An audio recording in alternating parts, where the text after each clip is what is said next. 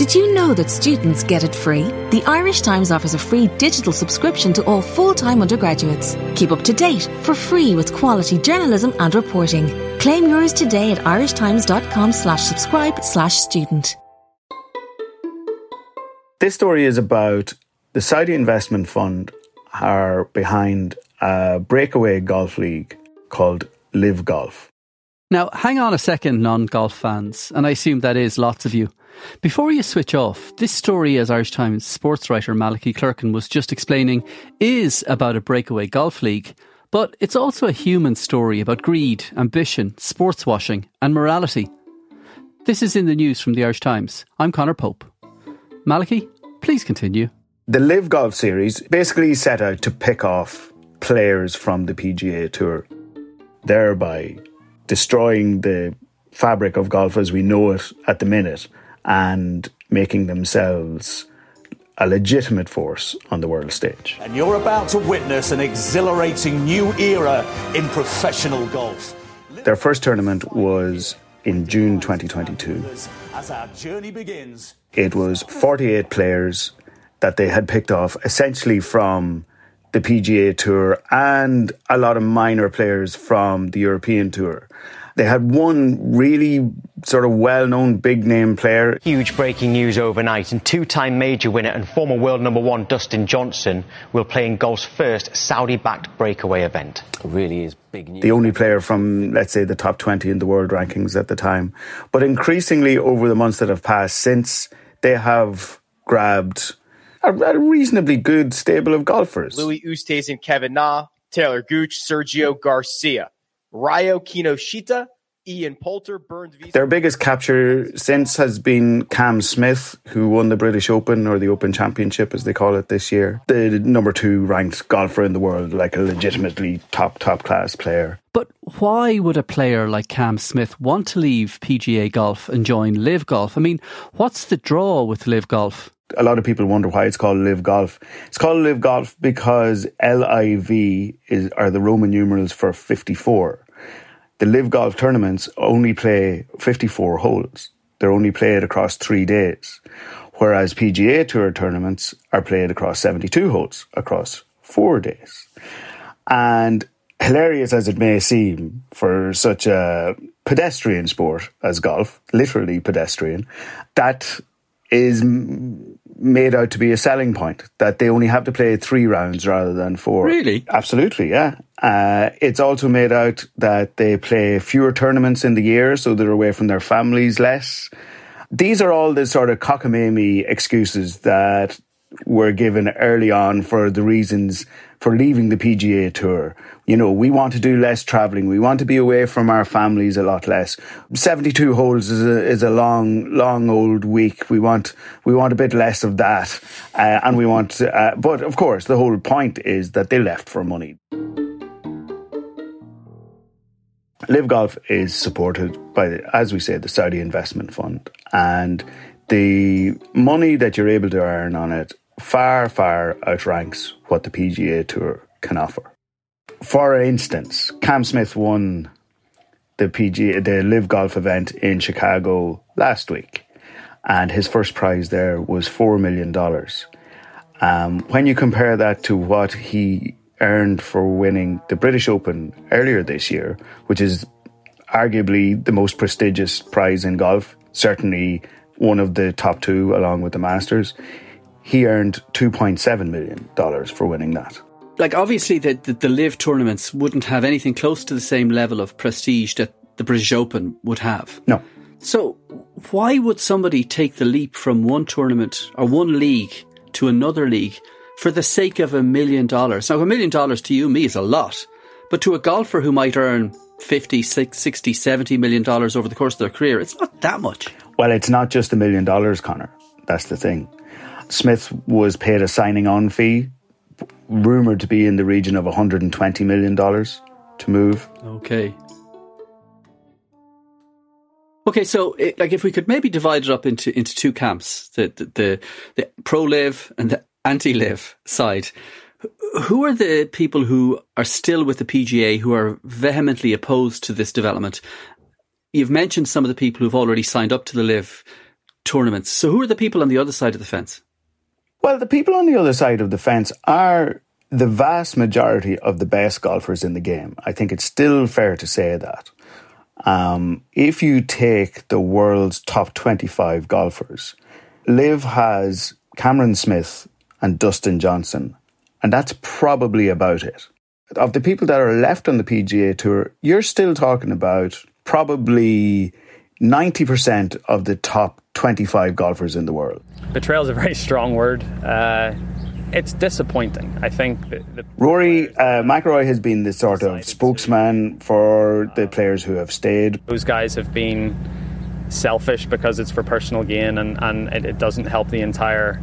I think in any industry or any business, we all have to lift each other up and try to make it as best we can. Okay, so names of people I would have heard of, like Rory McIlroy, Tiger Woods. Well, poor old Tiger is not really in the top 700 golfers in the world now because. But he's a name I've heard of, Malachy. So it's why but he is a very important part of all of this. The players who have chosen to go to LIV to play there, I just don't see how that move is positive in the long term. Because at a very crucial point in the mid to late summer, he organised a meeting of the best players that had stayed with the PGA Tour.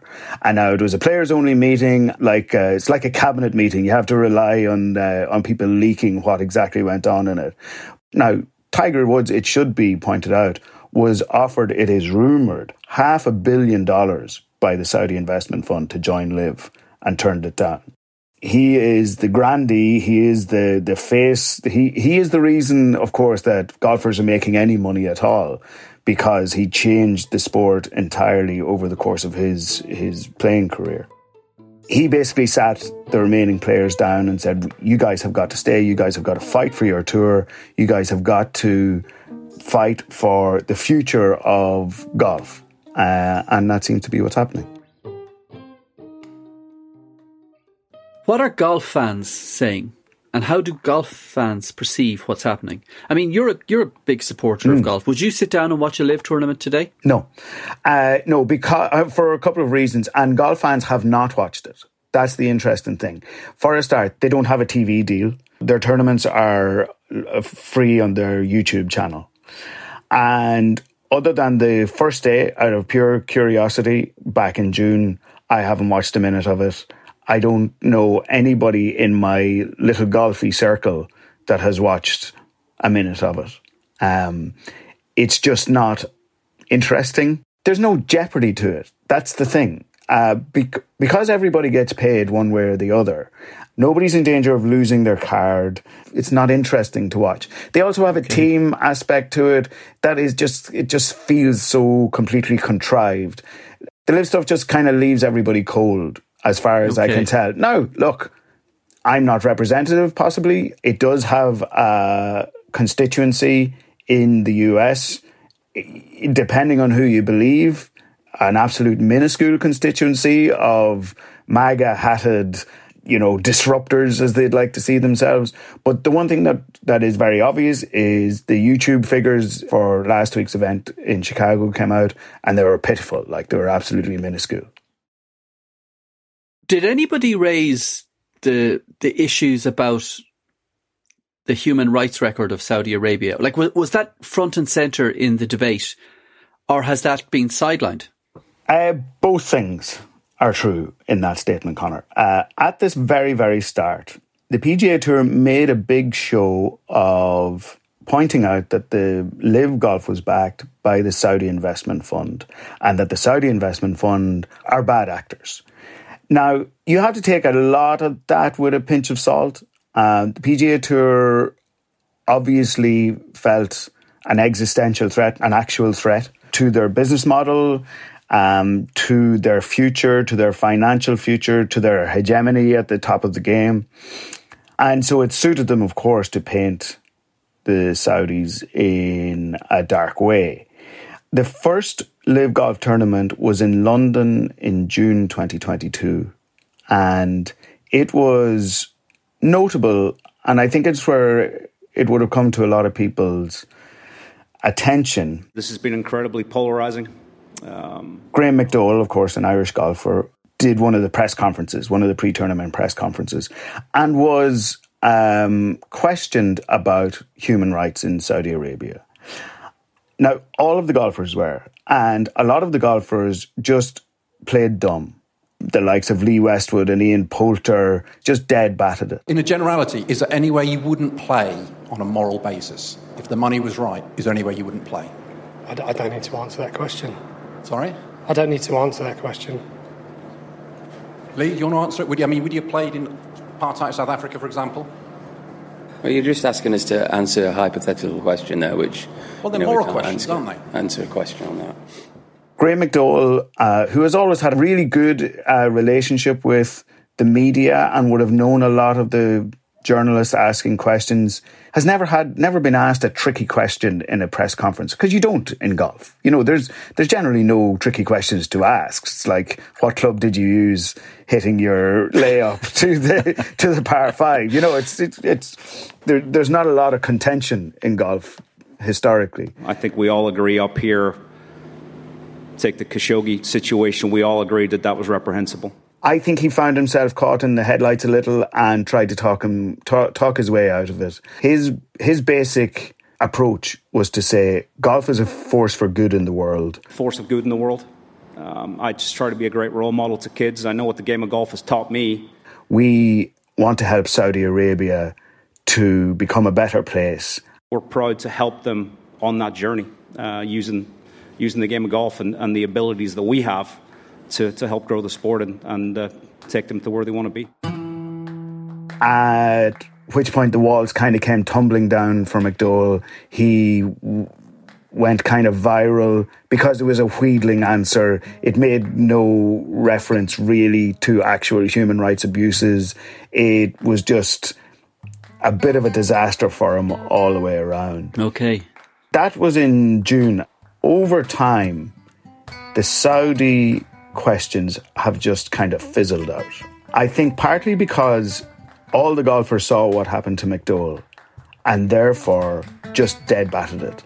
Absolutely from that point on. At any live tournament, anytime somebody asked about the Saudis, there was a stock answer, and it was, I'm not a politician, okay. I'm a golfer, I'm here to play golf, none of that has anything to do with me. Journalists really stopped asking it, because what were you going to ask? What were you really going to achieve by doing it? And so we are at the point now, Conor, where the second part of your question is the status quo.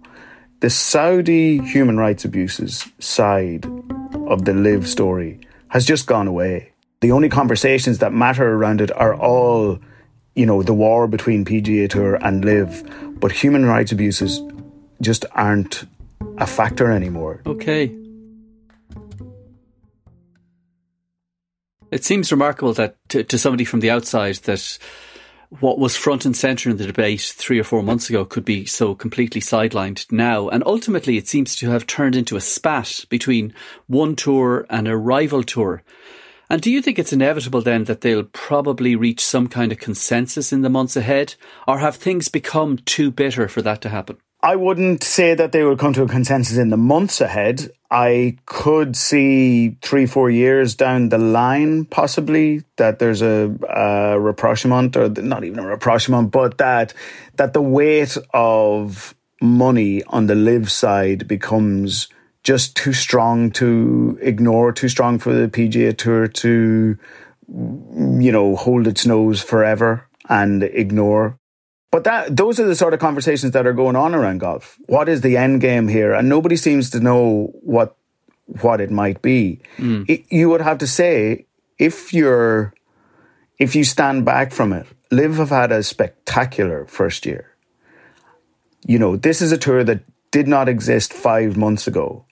And now they have absolutely turned the world of golf on its head. Okay. Now, of course, Saudi has been accused of sports washing. In fact, I think the reason the word is so prominent in our world today is probably because of Saudi. But golf isn't the only sport it's interested in. It's the Saudi Investment Fund bought the Newcastle Football Club recently. It's invested in Formula One, it's invested in wrestling, it's invested in boxing. But has it attracted much by way of negative attention for all those other sporting endeavours? Like, it certainly didn't see the rest of the Premier League, for instance, demanding the expulsion of Newcastle.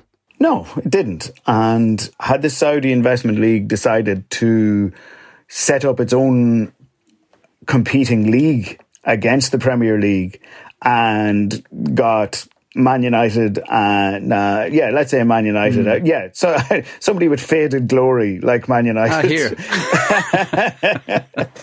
And let's say Chelsea and Everton, let's say, to join up a rival league. Well, then of course there would have been war. You know, it's not really a one-on-one comparison. The other thing is that way more people care about football. People don't really care about golf. I know that saddens somebody like me, but it has a pretty small following in relative terms, and so it's a bit of a storm in a teacup compared to a genuine global sport, a genuine one of the huge sports. It was almost a surprise that it took Saudi so long to buy a Premier League club, because we've seen bad actors buy Premier League clubs all down the years. You know, it's only this year Roman Abramovich had to sell it because of the sanctions that came in because of the war in Russia. There are very, very few clean hands owning football clubs, certainly in England, very much across Europe. Do Newcastle fans care if Saudi owns the club, as long as the best players are coming in and it's, you know, competing for the top tournaments, the top trophies? No, they don't. Because you look around and their crowds have gone through the roof. They're delighted with the way the team is playing. It's much more enjoyable experience to be a Newcastle fan now than it has been when it was owned by Mike Ashley over the past decade or more. You can tell how little they care in that, like, the Newcastle away strip now is effectively the Saudi national team. It's the white jersey and green shorts, and it's effectively a Saudi strip. They don't care. All they want is for Newcastle to buy the best players, to move up the league, to bring football back to a football-mad city, to compete at the top, higher echelons of the Premier League, to get into Europe. They don't. There is, of course, a constituency, a slice of the Newcastle fan base that will have felt bad about it or will have decided to boycott, but it's vanishingly small. So does that mean sports washing actually works? And does it mean that Saudi ultimately will be successful in using sport, and not just golf or not just football, but all sports it gets involved in, to mask the brutality of the regime? Or is there any chance that its involvement in these high-profile sports will be counterproductive and draw more attention on the abuses perpetrated by the Saudi state? I think in the initial phase it can all be said to be a little counterproductive, in that people hear now about regime abuses, about draconian prison sentences for Twitter abuses that have happened in Saudi over the past few months. There was a couple of cases of young women who had tweeted very mild criticisms of the regime, who were sentenced to 34 years and 45 years in prison, respectively. I don't know if you would hear about that if it wasn't for the sports washing angle, if it wasn't for the fact that Live Golf are around, or that they've bought Newcastle, and therefore Human Rights Watch find it easier, the organisation Human Rights Watch find it easier to get people to write stories about human rights abuses within Saudi. Over the longer term, it's very possible that it will work.